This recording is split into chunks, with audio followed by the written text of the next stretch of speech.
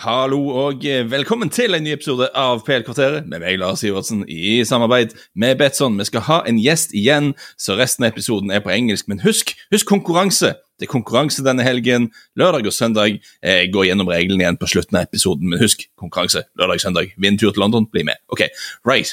With that out of the way, that must have been odd for you. I'm joined by the chief football writer at The Independent and Twitter firebrand Miguel Delaney. I think that is your official title. Less so these days. Less so these days. I have noticed. Are you just too busy? Is that what's going on? There's a little bit of that, yeah. A little bit, I suppose you realise the kind of folly of spending.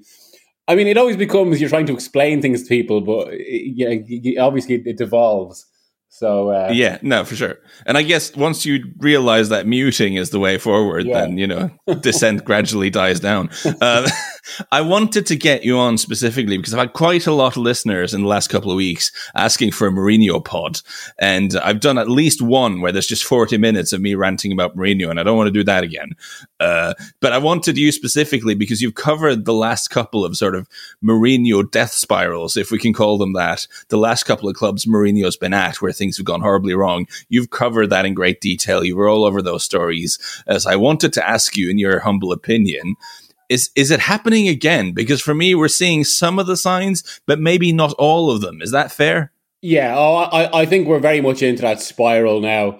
I suppose the big question really is whether, now that the process has started, and as you say, there's so many of the hallmarks there, it's whether Mourinho could actually, for the first time in his career, get out of it. I mean, it's amazing how distinctive a pattern this is. Now, I did a piece on it last week, and it's interesting you mentioned about kind of, I suppose, me covering his last spirals. I almost feel like my journalism career, it's like I basically started writing about football when Mourinho was at an absolute peak. The Champions League final in Madrid in 2010 was my second, but the first one I reported live on. And that was when Mourinho, I was as enthralled with to him as anyone else at that point. He did, but of course that was an absolute peak of his career. And it's so I've obviously covered him a bit at Madrid because I did some of those games, but obviously not day to day because I was in London or week to week. But I did a lot of his big games there. Then I was on the beat regular. I used to go to him every week at Chelsea, either his press conferences or games. Then Manchester United obviously covered a lot of games. Now at Spurs, it's the same sort of thing at Manchester United. And it is just remarkable how these steps keep playing out. And I suppose it's all the more striking this time because the Manchester United experience was so glum for Mourinho. I mean, you could just see it. He wasn't enjoying it. And when he came back, he spent 11 months out of the game. It was December 2018 to November 2019, almost exactly 11 months. And, in that... I went to the media day that first day back, and he sat down with all the written press and all that. He was great company, and you can see, again, he laid on the kind of Mourinho charm, and you can see what is so alluring for people and what initially made him such a good manager. And of course, a key theme of that was they'd spent 11 months out of the game. He'd been researching, various issues, what went wrong at Manchester United, made all these kind of pointed remarks like you won't see Harry Kane as an auxiliary fullback. Even some of the phrasing, it was evident that he'd been kind of conscious of a lot of the criticism. And yet, despite that, it's amazing how it's actually happened even more quickly at Spurs. And I do wonder whether, I suppose this is a bit of a key point in terms of the progress of the team and his performance. Now, the exact question about how good this Spurs squad is. Now, we probably created a bit of an issue for himself. And Mourinho's always been very good at expectation management, so that when things go bad, he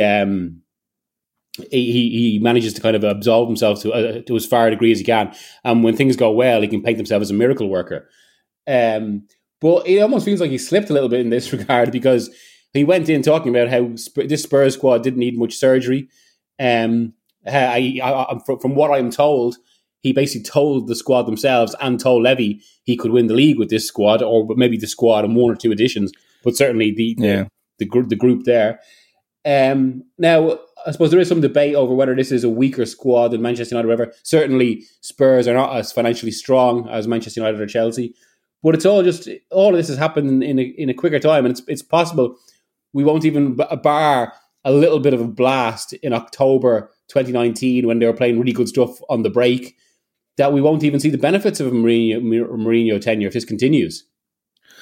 Yeah, because that's what the next question I was going to put to you is that I do wonder if it was always going to be an issue at Spurs, regardless of what he said when he joined. Is it relatively speaking the weakest squad he's ever been in charge of, at least when you compare to the competition? You could argue United were in a worse state, I guess, but I'm not fully convinced they were actually in quite as bad a state as he wanted us to believe.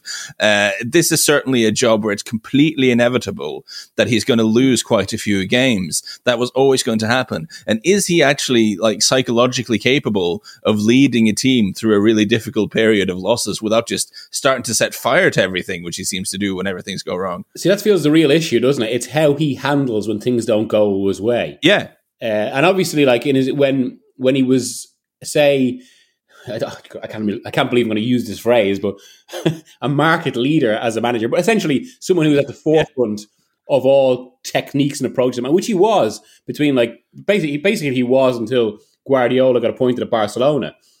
You know, he was brilliant at setting things up that were successful. So, I mean, the story of Mourinho's career is really, the story of this latter part is how you adapt to struggles. And it's something he hasn't done. I do think there's a muchness between this squad and the squad of Manchester United.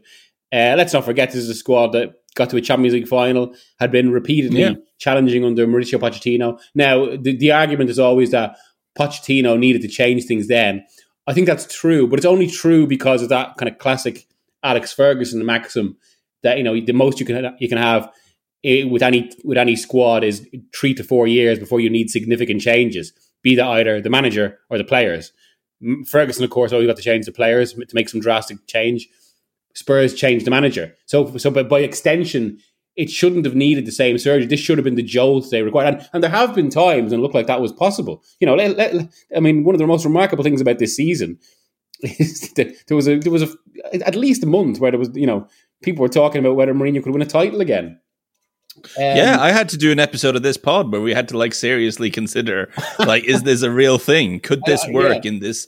And I think the arguments are still sound that this has been a perfect season for teams who don't press high. It's been a perfect season for teams who don't have these sort of intricate attacking patterns because no one's at their best a lot of the time. So, you know, it's been a season for the attrition. There's a reason West Ham are doing so well because David Moyes have set them up just to be really tight defensively and to hit people on the break. And that's worked tremendously well for them this year. Yeah, absolutely. And yet he's still, I think, through other aspects of his management that worked 15 years ago in a different kind of generation of football, he's managed to corrode some of the potential good effect. I mean, already, like, 12, 13, 14 years ago, top players were in awe of him. That's just not the case now. And while this squad isn't in anything like open rebellion, I mean, one of the phrases someone used to me towards the end of Manchester United was that the majority of them despise him, which is a strong phrase. I don't think Spurs at that point, but basically the players aren't exactly in thrall. It feels like those who are some way supportive are kind of dwindled by the week. And also, I suppose it's a little bit of a standoff because from what I'm told, the players they want to play in the League Cup final, and I suppose if they start agitating or creating problems, that's going to be an issue. So that's why maybe there's been an element of stasis about the situation as well, both from the point of view of the players, the squad, and also the hierarchy, because so much rests in this League Cup final. I mean, I've kind of wavered on this a lot. I am increasingly of the view that they will make a change in the summer, just because, I mean, there's no fans, and you can still tell the mood around Spurs supporters, and obviously results are just not good. But if he wins the League Cup, and like it is one game, no matter how good Manchester City are, I mean, you can see how Levy could potentially paint it as a positive, as some sort of progress, and also because Levy's been quite. I suppose it feels like he's more personally invested in this appointment than any previous one. Precisely because, I mean, he's on record on that documentary saying Mourinho is one of the 2 best managers in the world at a time when literally no one in football thought that. And it does feel that was bizarre. Exactly, yeah. It does feel like this was a little bit of a vanity appointment for Spurs. I know there's been a lot of theories about the exact appointment of making Spurs more box office and all that, but it does feel as if it's more attached to Levy in that way. And it's why, if there's any semblance of success, it could easily just go to a situation where he's kept on. But again, so much rests in that League Cup final.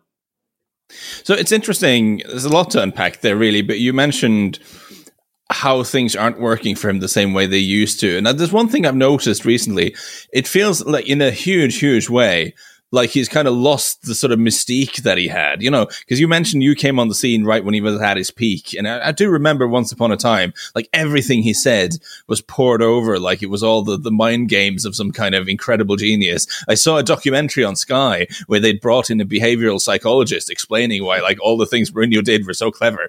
And it really doesn't feel like that anymore. We had the Pogba quotes just now towards the end of the week when he said about the whole Ole Gunnar Solskjaer feeding his children debacle, that Pogba saying, we won the game, he lost the game. He doesn't want to speak about the game. He wants to speak about the dad of someone. That's what he does. Everyone knows him. It's very Mourinho. It's like you're not shocked anymore. You're not really even taking it seriously anymore. He says, oh, look, Jose said something daft again. I think that's a big problem for him.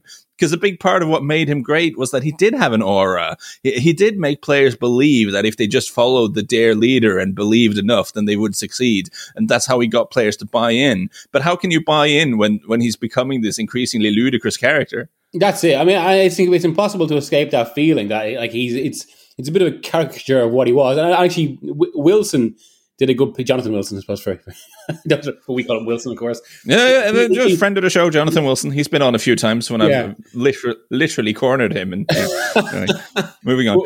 But he did do a good piece where I think it was either last week or the week before about how maybe most managers, most public figures, they kind of end up becoming characters themselves. And I think there is something in that and I've particularly seen this with Mourinho, and I've heard it's similar with Rafa Benitez, and it definitely happened with Wenger, where as the game evolves, and obviously so much of I suppose we're getting into kind of real kind of psychological discussions here that go beyond football, but so much of their reputation and their ego is wrapped up in their successes and how they do things. So you can easily see how figures like this get into the mindset of how I'm going to keep proving them wrong. That definitely, like, that was unmistakable with Wenger, where he kept, I mean, you could see it in so many games against Mourinho at Chelsea, where he keep doing the same thing, keep getting beaten, and yet it was as if he wouldn't learn, like he was trying to stubbornly prove a point.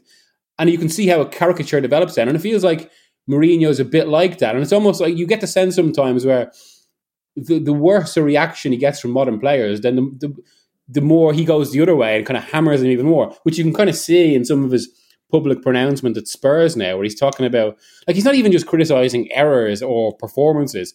He's like questioning either the moral character or the overall quality of the players. Like, they're just not good enough.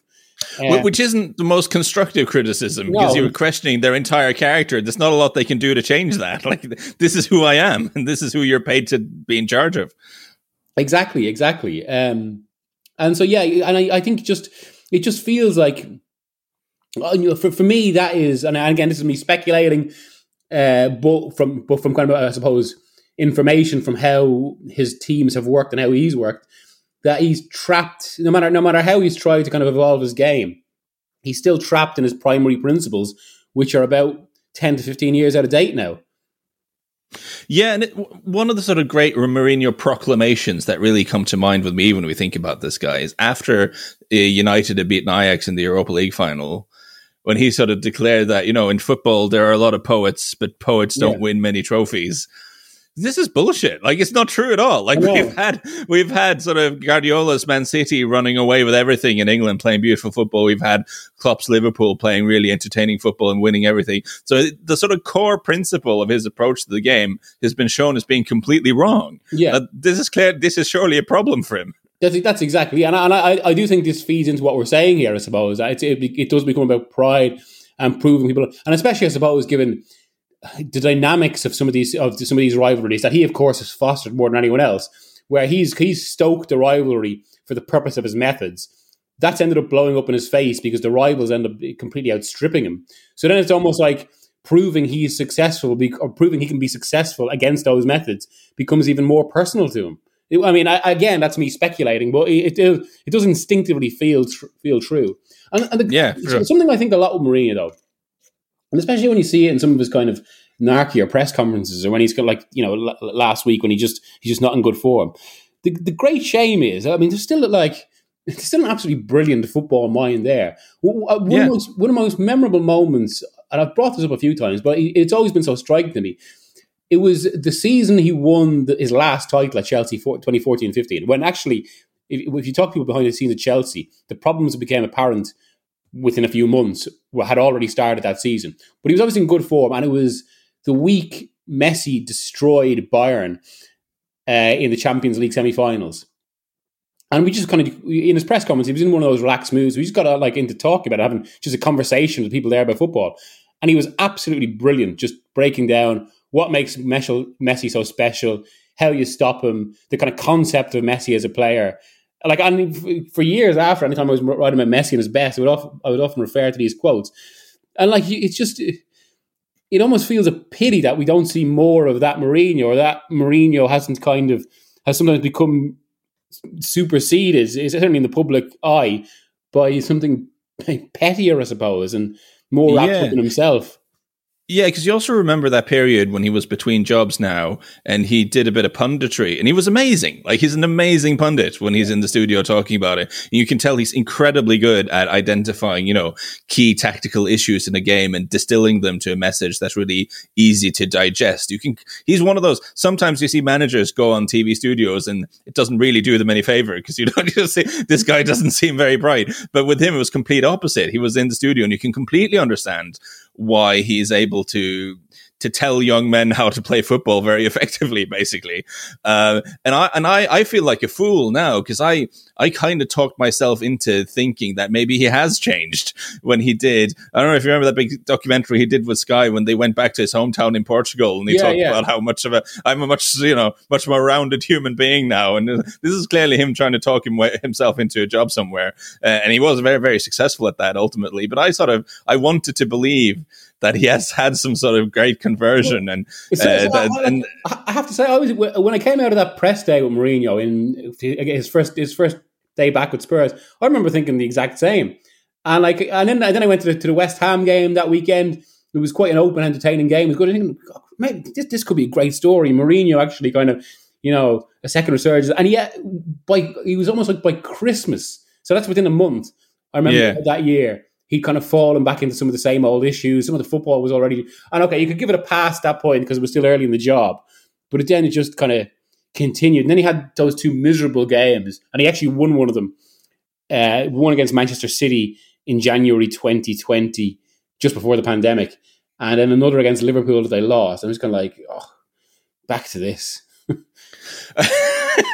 I guess maybe we shouldn't be maybe we should be more understanding of why Levy has been so taken. It was seemingly, according to what we've seen, has been so taken in by him, because as two people who, we only glimpse snippets and we're deeply skeptical of him, but even we were sort of taken in a little bit by because he can be so incredibly charming. And like you say, there's clearly a brilliant football mind there. So maybe there's no wonder that Levy, who obviously spends a good bit of time with him and is exposed to this sort of incredibly charming side of him, presumably more often, has a lot of belief in him, or certainly did at one point. Yeah, and I think, I suppose you can see this from the documentary, and it's something I've heard separately as well, that he has, up until the last few weeks. I'm not exactly sure what the case is now. I've heard there's a little bit more tension at the moment, obviously, with results being as they are and fan response being as it is.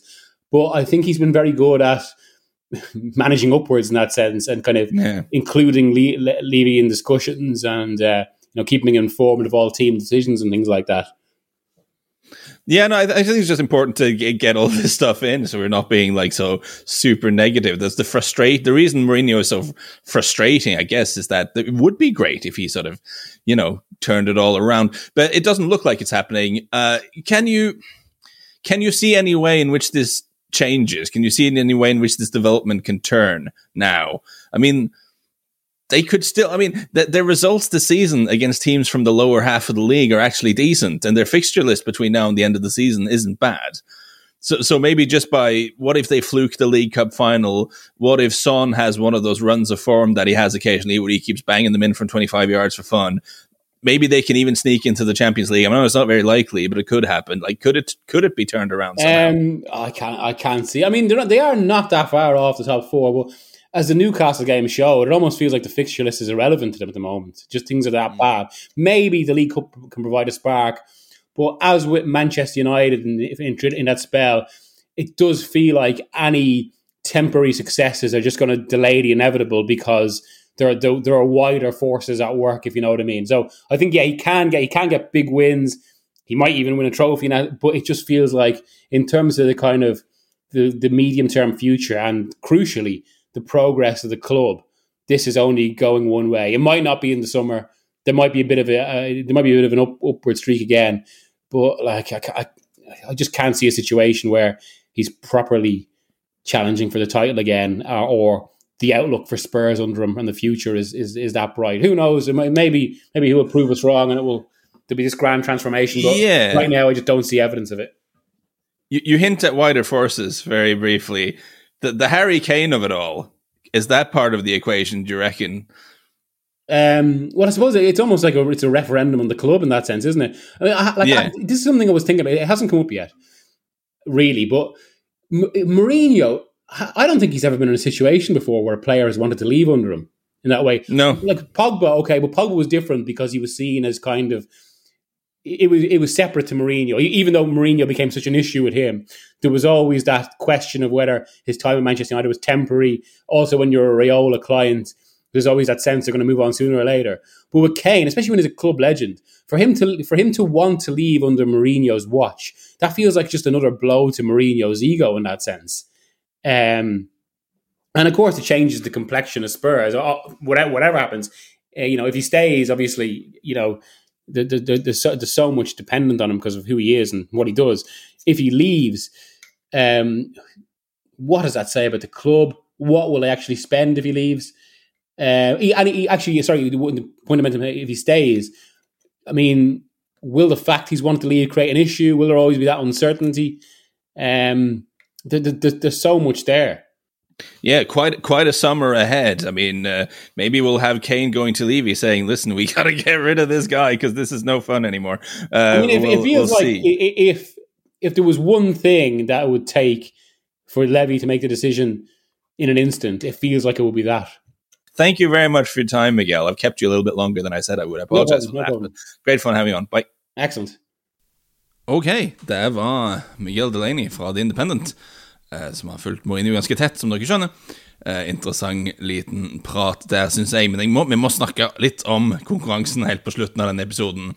Kan ikke slippe dere før vi går gjennom dette, for dere kan altså vinne en tur til London for deg og en person til å se fotballkamp med meg, og uten meg. Hvis du virkelig ikke vil ha meg med, så er det helt greit det også, altså. Det er deres premie. Og understreker at dette er ikke sånn, vi skal ikke fly midt i pandemien da, dette er når det er trygt og forsvarligt å holde på med sånne ting igjen, men det er litt kult da, jeg er nok ikke den eneste som sitter og kribler litt etter å reise en eller annen plass nå etter dette året. Når det begynner å åpne opp igjen, så merker jeg at jeg kanskje vil på reise fort en eller annen plass. Hvis du sitter og følger det samme da, så kan du jo nå få det sånn at første turen er sponset rett og slett, at Betsson betaler hele greia for deg. Det er i hvert fall fly og hotell og kampbillett. Det er jo ikke feil i det hele tatt, så konkurransen denne helgen, lørdagen 17. april og søndagen 18. april, er veldig, veldig enkel. Du setter opp en trippel 3-8 oddsvalg på samme kupong hvis du er fremmed for tripler fra Betsson sitt oddsutvalg, og spiller den med 50 kroner i innsats, hverken mer eller mindre. Du tar så en skjermdump, et screenshot av kupongen, legger ut bilder på Twitter eller Instagram eller i Facebook-gruppen PL-kvarterets konkurranse. Du bruker da emneknaggen hashtag PL-kvarteret og tagg Betsson på Twitter eller Instagram. Dette for at vi skal finne alle disse poengene, så vi kan ha litt oversikt på dette her. Og de som får inn den trippelen med høyest odds vinner tur til England, rett og slett. Og som jeg har sagt før, som jeg alltid sier, det kan bli en sånn jallabong med sånn mega-odds, men vet du hva? Det kan også bli mye lagere enn du tror. Du vet aldri, tripler er enormt lunefulle, som jeg vet, bedre enn de fleste. Så det er bare å prøve, og så ser vi hvordan det går. Andre- og tredjeplass vinner også valgfri fotballdrakt, og alle ned til 10. plass får litt oddsbonus og sånn, så gode tider der. Jeg håper dere blir med nå denne helgen, lørdag og søndag, og så håper jeg vi høres igjen snart.